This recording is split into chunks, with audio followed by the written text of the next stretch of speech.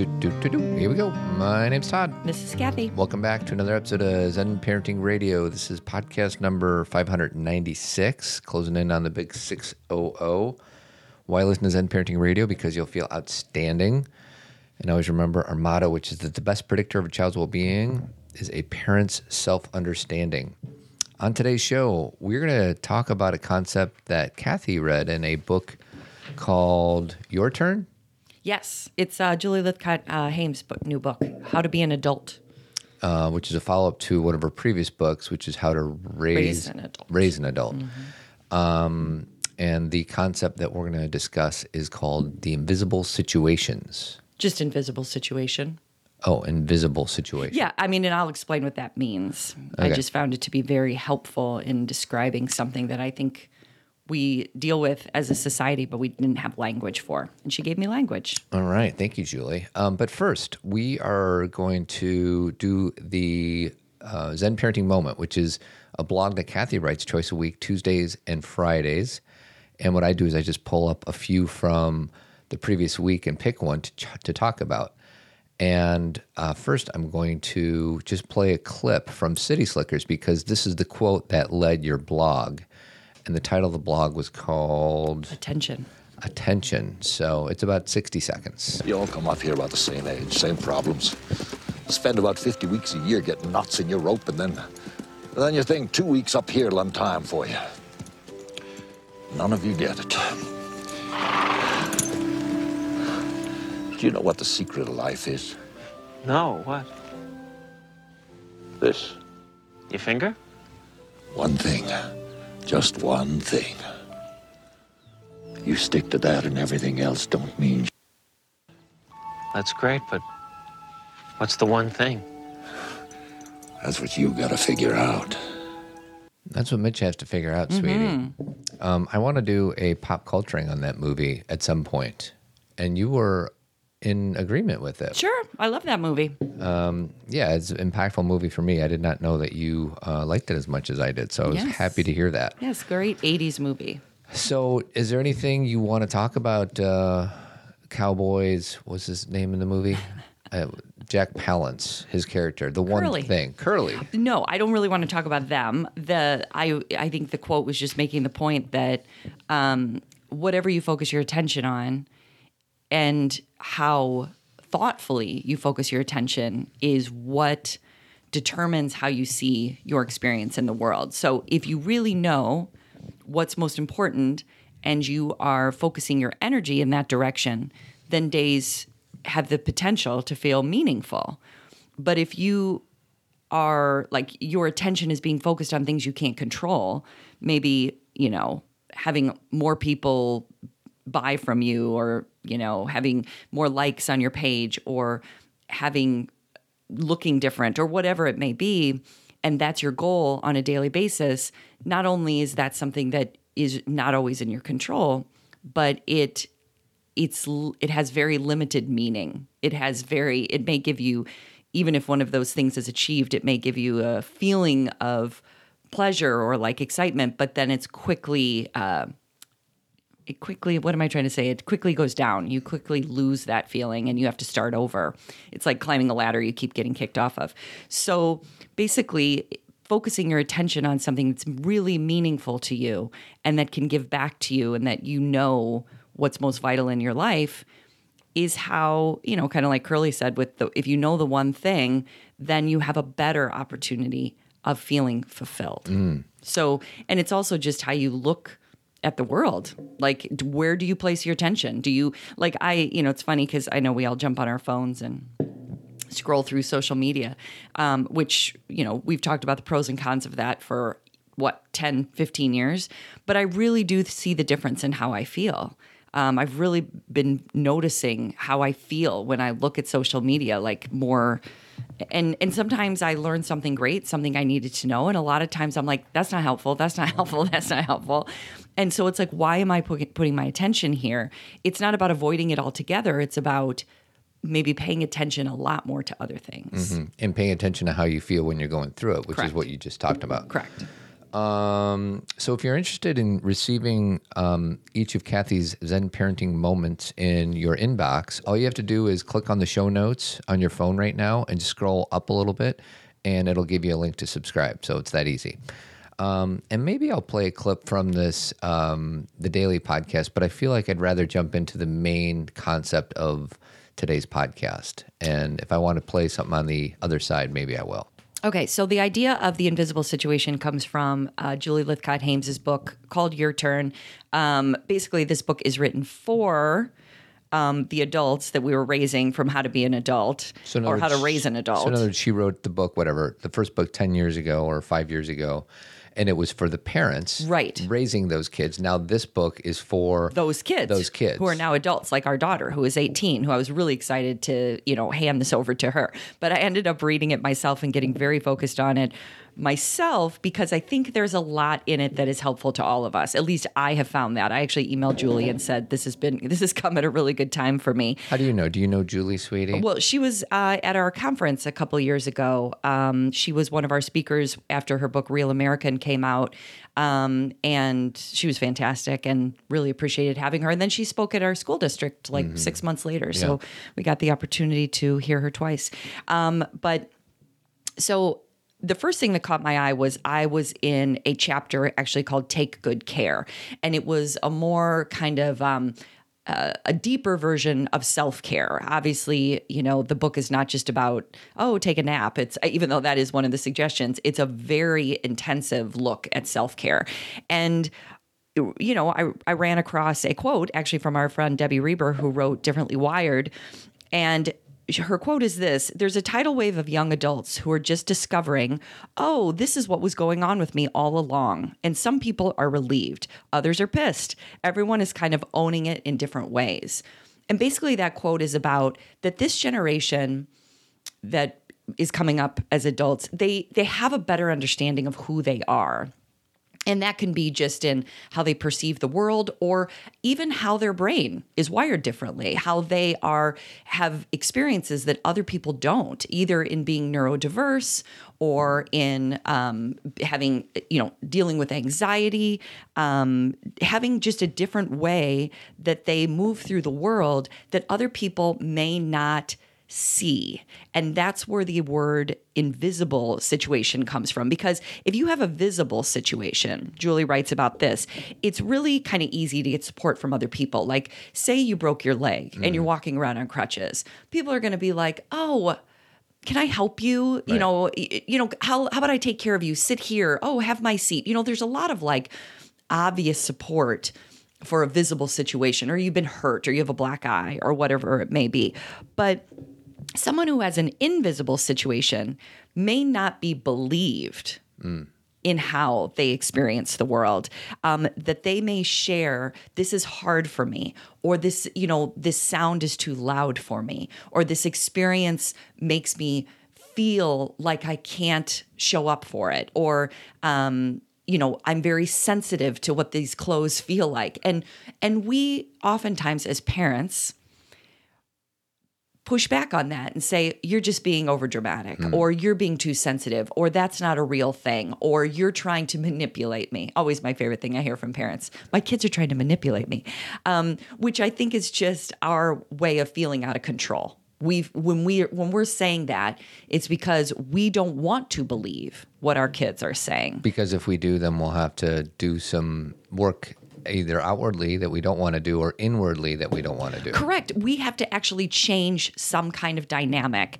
If it be, like for me, I know that something that has always been really difficult is if I have an expectation that, you're going to go to school and then this is going to happen and then, you'll show up for this. And, it's kind of like you have an idea of what a kid should do throughout the day.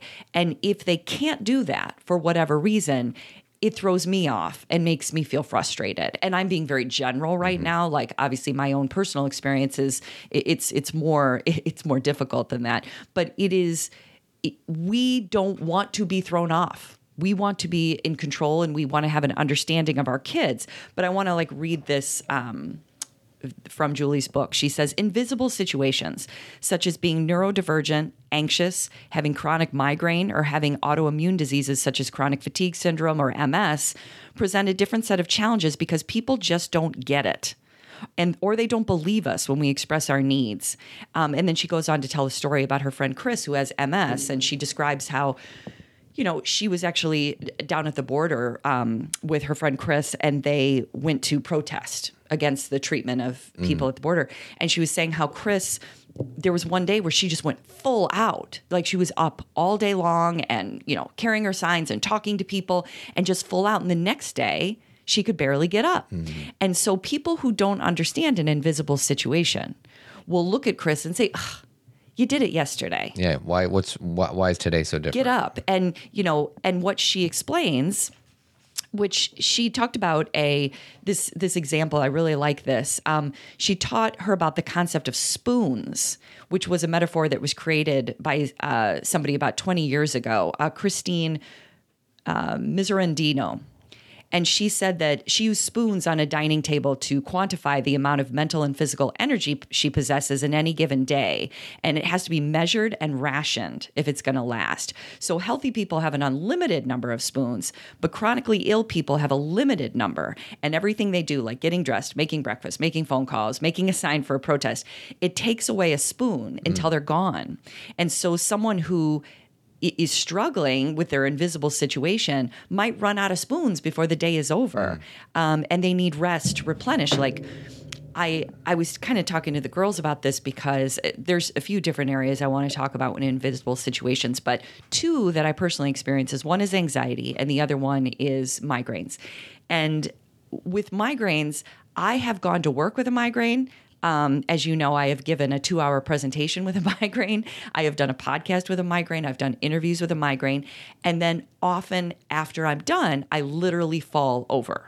And so from the outside, someone would say, but you were fine 2 hours ago. You did it then. I used about 8 spoons to do what I did. Yeah. And then when I got into bed, I was done. Okay. So from the outside, it may look like, oh, well, now she's tired or and no one's ever said that to me, by the way. I think I do that to myself. Right. I think to myself, why could you do that? And then right now you can barely get up. Yeah. And I also experienced that with my own version of, and when I say my own version of anxiety, it's because I think everybody experiences it differently. And I tend to be, mine comes out in a sensitivity, like things can be too loud or smells are too strong for me, or I can only have a certain number of things said to me where I'm like, it's too much, it's like I have a different level, I have a different sensitivity level, and sometimes that doesn't make sense. And would it be safe to say that you have a different sensitivity tolerance depending on how many spoons you have left as well? For sure. Yeah. Because there are times that I can go. And all of a sudden it could be 7, 8, 9, 10 or midnight. And I so hit a wall. And I don't think that I'm unique in this. Like I'm explaining, I really appreciated the invisible situation because this is not just with me personally, but experiences we've had with our kids where it's like, we don't understand Their world and what they're going through. And we try to apply how we experience the world on them. And I think what I've learned now being a parent for 18 years is when they are telling you something that they are experiencing, you listen to them. And you learn about who they are and you do your best to support them. Or the language I've been using lately with my daughter has been support and bolster when she needs it. Not overcompensate for her or do the work for her. But there are times when you're supporting and there's times when they need a little bit of, let's do this a different way. Or can I give you, can I walk you through this? Or can I give you an idea of how to do this? Even if they don't want to take the advice, it's like, I like that. Do you know what that word bolster means? Like to uplift? It reminds me of yoga. Oh, perfect. Explain that. That's really good. So back in the old days when we used to be able to go into a yoga class, they have blocks there, they have blankets, and they have bolsters. And a bolster is just like a big, dense pillow that you would sit on to elevate your hips. The way I would use it, elevate my hips when I was doing certain poses. So basically it's just something to support you that's soft but solid, if that Right. makes sense. So maybe that metaphor will help us when communicating with their kids, you want to be soft but solid. Well, let's talk about like when you and I do wheel. I can lift up into wheel pretty easily. And for you to go up into wheel, you need a bolster. And then you can get into wheel. Sure. So then we're having a very similar experience. Right. But the bolster helps you get there. And so that's kind of the way I look at, you know, myself or when I'm helping one of my kids is it's not about not allowing them to experience something on their own, but sometimes they can't get into full wheel without the bolster. Yeah. And then maybe that is something they work toward, or maybe that is a challenge that will always be there. And the bolster is just this gift, So you know? there's a few things that first of all, you talked about, I feel like we need to kind of zero in on what the invisible situations are. And I wrote down a few of them. You talked about migraines. Now, it's hard for me to empathize with you on migraines simply because I've never had one. I know. I feel like I do an okay job on it because I know it's debilitating and all encompassing. But I think it's easier for somebody who's had a migraine to be like, dude, I totally have your back because I've been there and I know what that's like. You talked about neurodiverse kids. You talked about MS. Is there any other?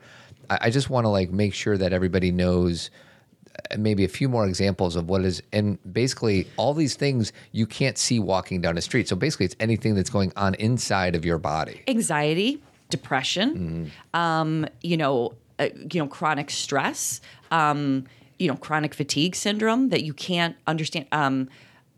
Let's see, fibromyalgia. I'm trying to think of all the things that the women tend to experience autoimmune disorders more commonly than men do. It's like, at least statistically speaking, from the women I work with, there's a lot of women who have autoimmune disorders. And you can't see it. And so one day they may be at the school picking up their kid and they're in good spirits, and the next day they're in bed. So a few things need to happen in order for the world to understand their experience. One is the person, like you, let's just go with migraines. You need to be able to communicate what a migraine feels like to somebody who doesn't know what it feels like. And you've done that for me quite well. But I think there's a lot of people that try to hero themselves and pretend it's not as bad as it is, or even if it is, they don't want to feel like they're a victim. So what this requires is for the people with these invisible situations to have the courage, which is not that easy to do, to be able to communicate that to others. And then it's going to require the people around them to listen and truly understand. And it's not necessarily that easy of a thing to do. And then the one question I had for you is like, the world sometimes doesn't believe the person. Correct. That's kind of the challenge of this. Yeah. Why? It's funny. It's reminding me of that song called Iris by Goo Goo Dolls, where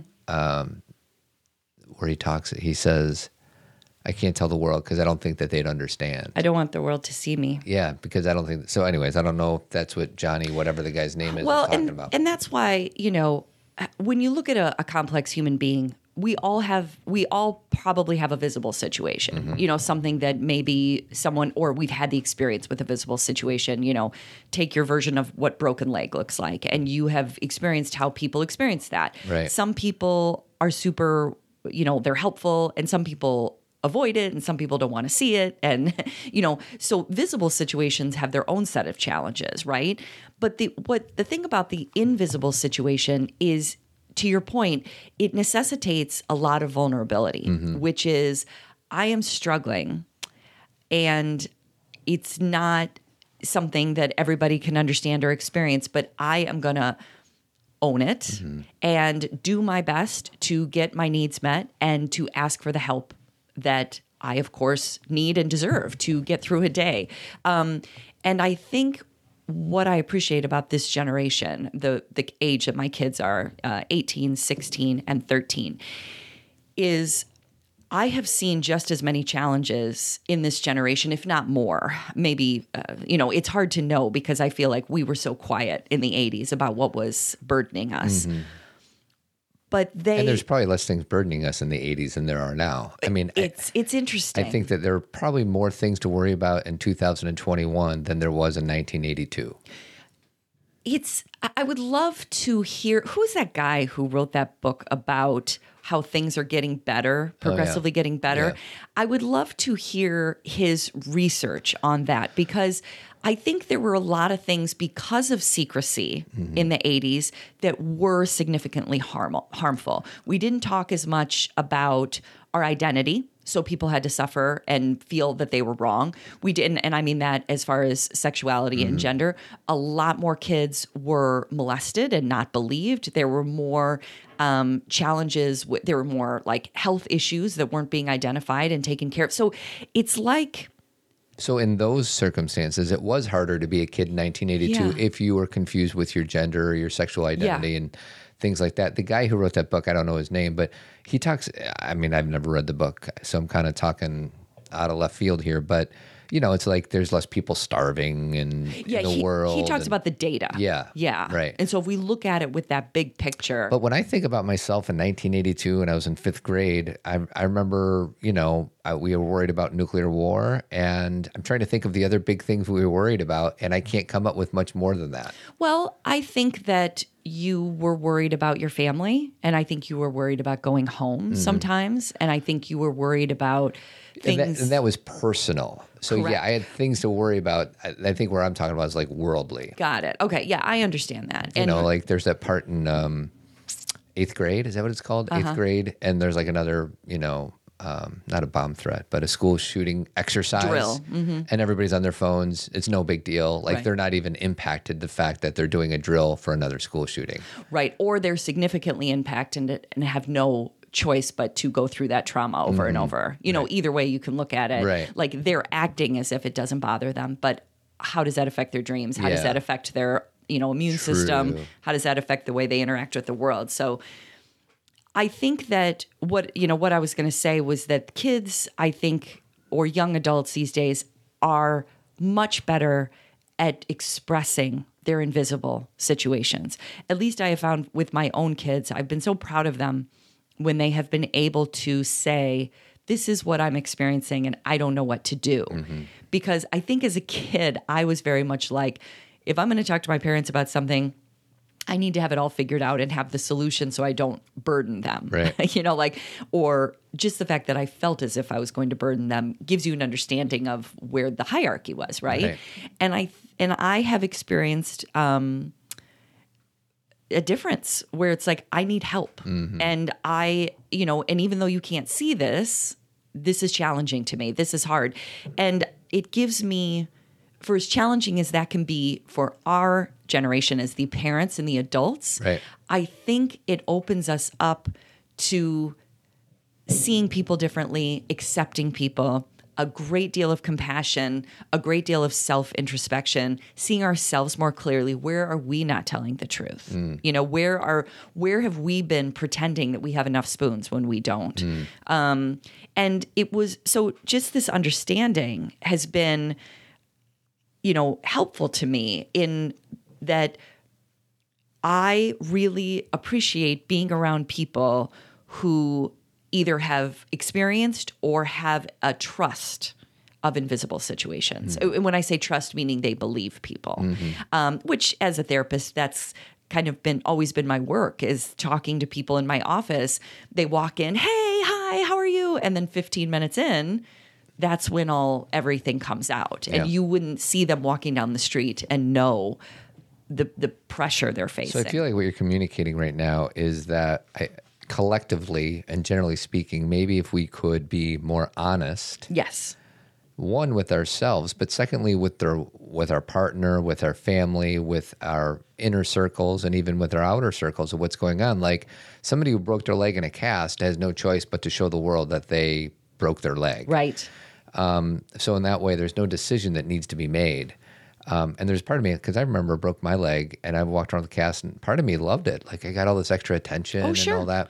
I remember when JC broke her arm, she was young, really young. And at first she didn't want to go to school. Do you remember? She was like, I do not want to go into that school because, you know, everyone's going to be looking at me. And then she had the experience of, everyone's going to be looking at me. Right. You know? But when these invisible things happen, I feel like there's this inner critic inside of many of us or most of us or all of us that say we don't want to draw attention to ourselves. So it's really a multifaceted issue. One is our inner experience. The other is how we communicate that experience with the world, and then how the world responds to this experience that if we're brave enough to share. And it's all shame. It's that we should be better. We should be stronger. We should be more like this person. We shouldn't have to ask for help. We shouldn't. There's just so many shoulds in there. Or shouldn't, that we are doing something wrong. And it's taken, the reason I'm so in admiration of this generation of, these kids is that it just took me so long to even believe myself, is that I have always had, and when I say sensitivities, they haven't been necessarily off the charts where I've been unable to function, but they've been strong enough that they've zapped my energy or made me feel sick or made me not want to do certain things because it's too hard to explain to people, why is that sound so loud, or why, it's funny because my brother-in-law, my sister has a lot of allergies, a lot of them. Like, she was born with them, and I remember sitting in the clinic with her growing up. She'd have to get allergy shots every week, and she's allergic to everything. Yeah. And she and my brother-in-law, they've been together since they were 16, when she's sneezing or having an attack or whatever, he'll just say, "That's just Christine." That's just, it's just part of who she's always been.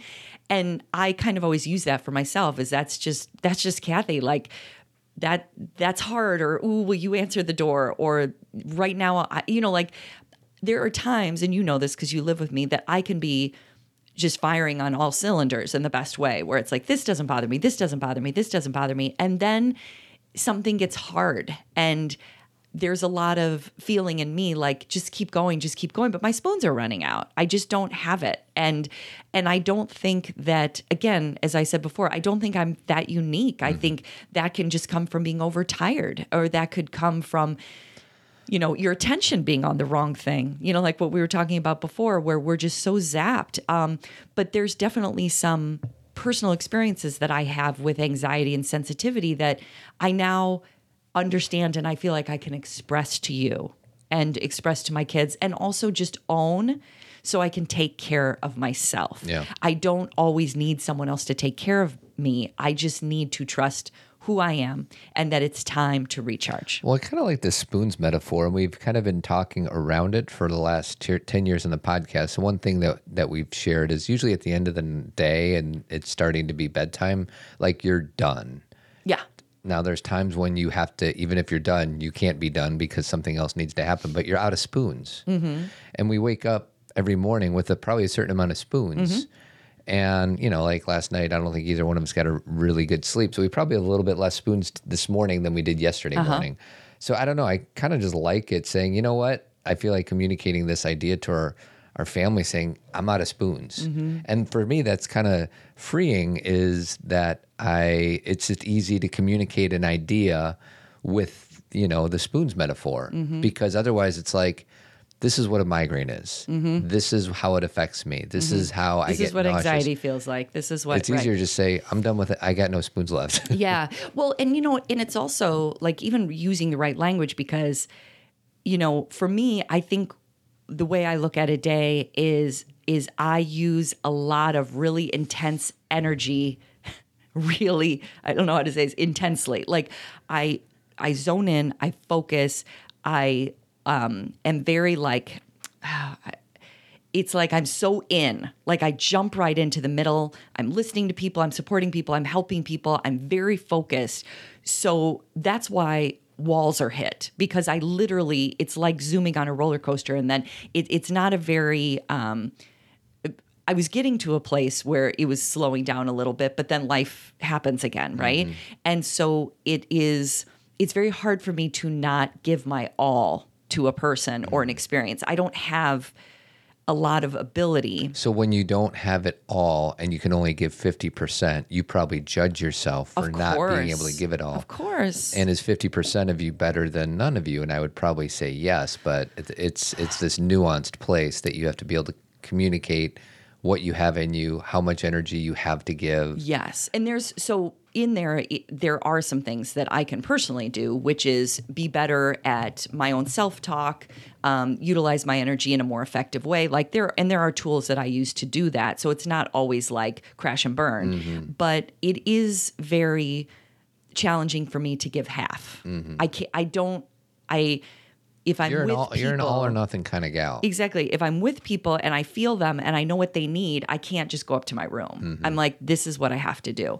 So that's why at the end of the day, or 5 o'clock or whatever, it can be very, the spoons run out. And one thing that Julie's friend Chris says in this book is that it's really not in our best interest, any of us, to borrow spoons from the next day.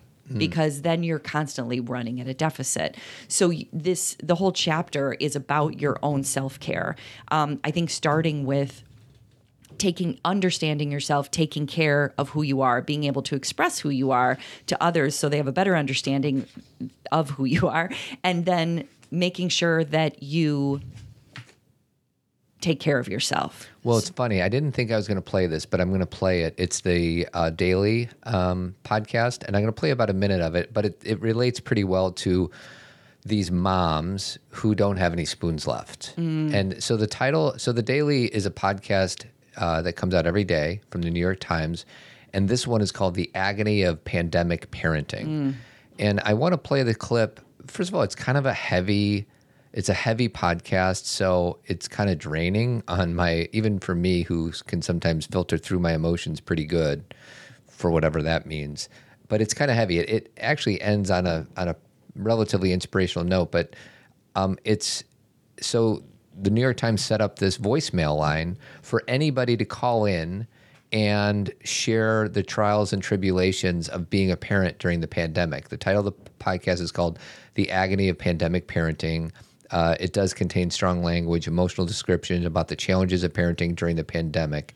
So it's probably not something that you want to listen to with your kid around.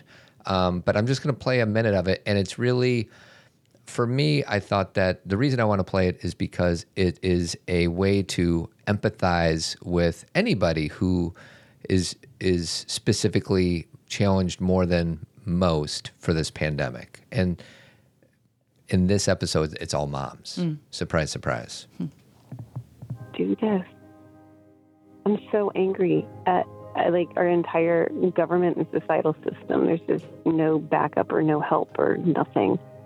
I just want to wake up and go through my day and not worry and not wonder and not know what the future holds, because this right here sucks and I'm sick of it. I'm so sick of this.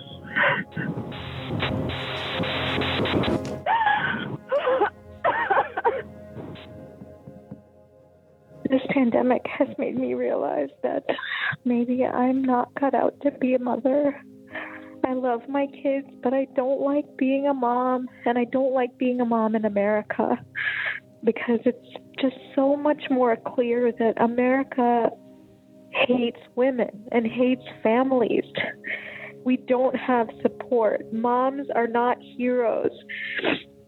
And this is just so hard. So hard.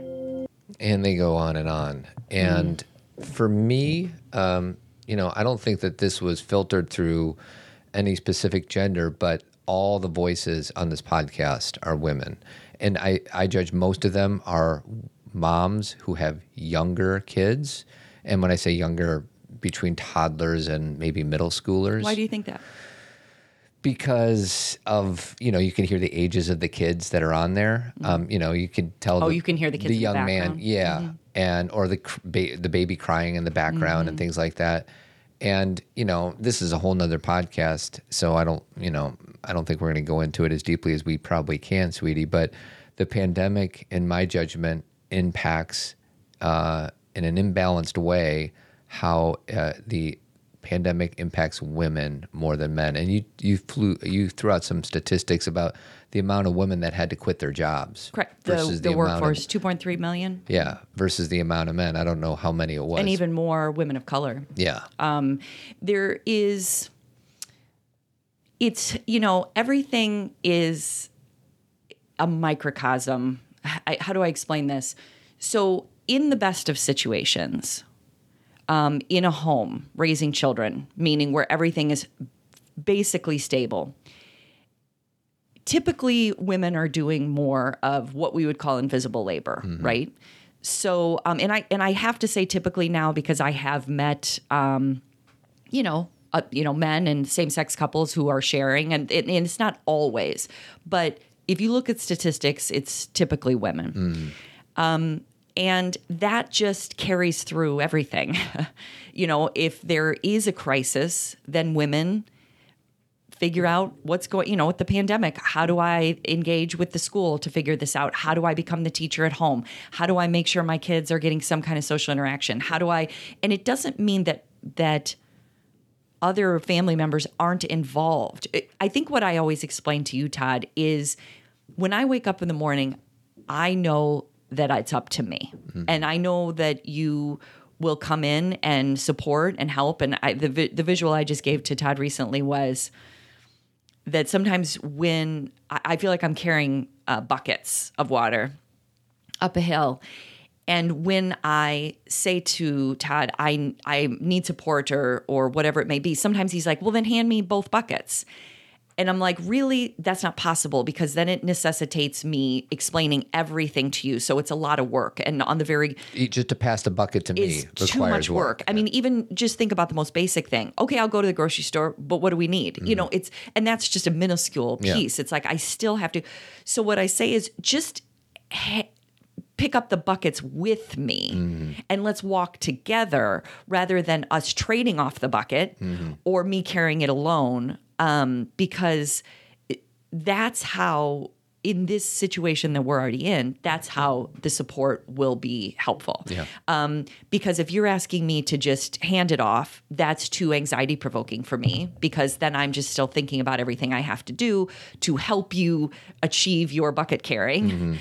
And if you're not doing it at all, that's not helpful. But I explain to Todd that when I wake up, I know that this is on me. And I know that he'll say, no, it's on me too, and I care too. And he does. Here's the thing about Todd. Like, I know sometimes on this show, when people listen, because I get these emails, they'll say, you have no idea, how engaged and how, you guys are a team, which is true. You and I are a team. And yet there's still this part that I know it's still me. And would you agree with that? For sure. Okay. Well, I've said that you are the CEO of the household, which basically means you are in charge. You have to initiate, you have to guide, and I am the second in command, but I'm still the second in command when it comes to the emotional well-being of our three kids, and that makes it easy for you to run out of spoons pretty quick. Right, and then you put in all of my issues with going all in and feeling other people's emotion and taking on other people's challenges and having your own migraines and having my own migraines and it's not like you're, you see, I'm already rationalizing. I'm like, it's not like you need to feel sorry for me. That's my female programming, which is don't do this, what I'm about to do. But it is a lot of work, and those women crying on there, I don't know their situation, but I can feel them. Yeah. They are sisters that I know. And every woman I talk to in my office, every woman in Women's Circle, all of my girlfriends, we are telling the same stories.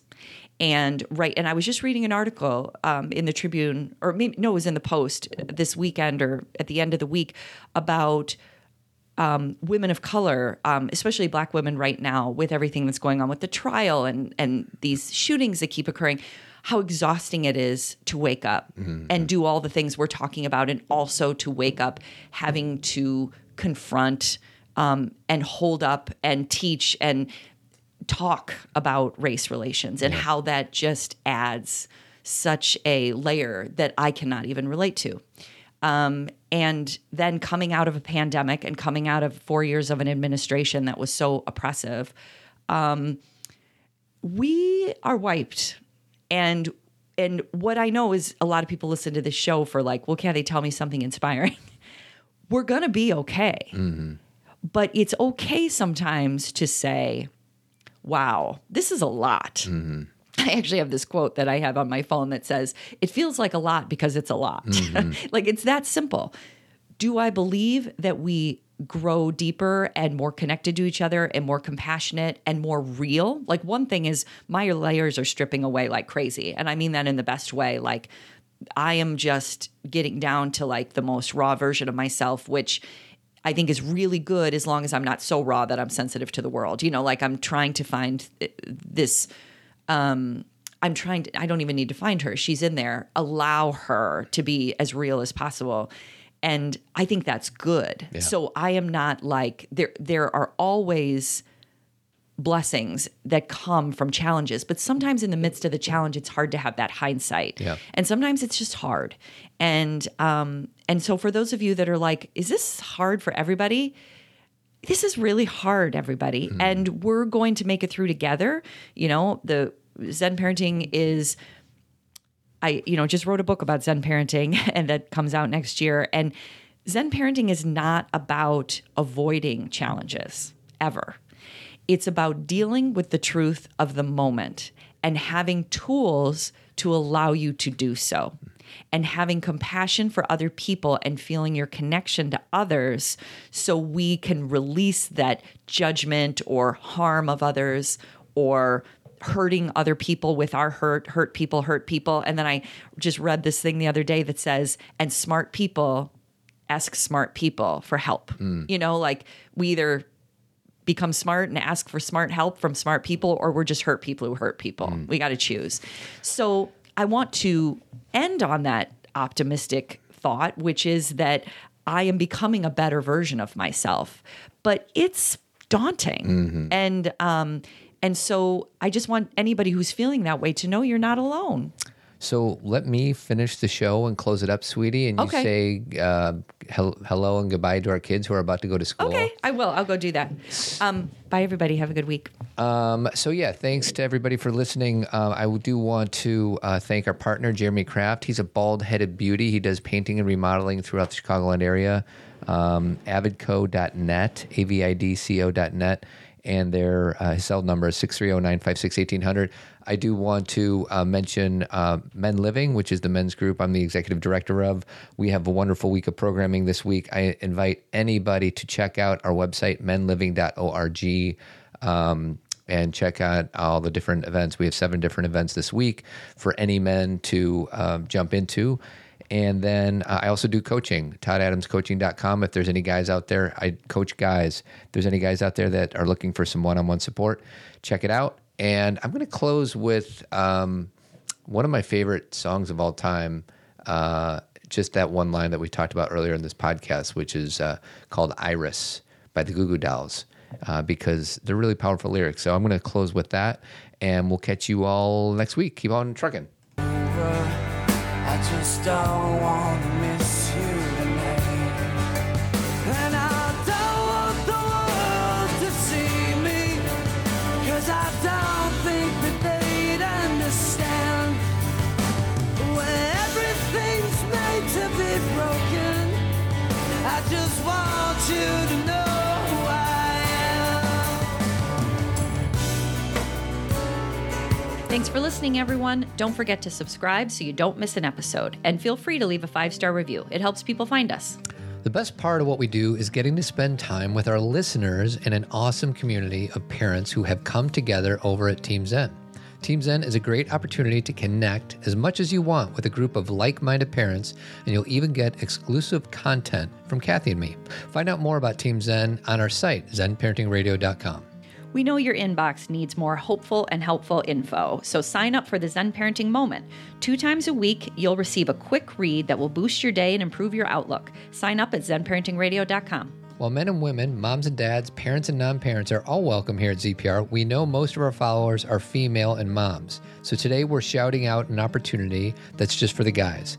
Men Living creates opportunities for men to gather together to give and get support and build friendship. I am one of the founders of the group, and you'll find me every week helping facilitate our virtual meeting on Wednesday nights at 7:30. Interested or want to share the details with someone you love? You can find the Zoom link at menliving.org.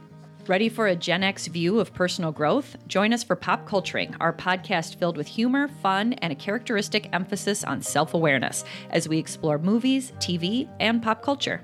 And don't forget, I coach guys. So if you're interested, head on over to toddadamscoaching.com and schedule a one-on-one session. First session is free. Finally, I want to give a special thanks to our founding partner, Jeremy Kraft. He's a bald-headed beauty, and the company he has is Avid. They do painting and remodeling throughout the Chicagoland area. Go to avidco.net or give them a call at 630-956-1800. Thanks for all your love and support, and keep on trucking.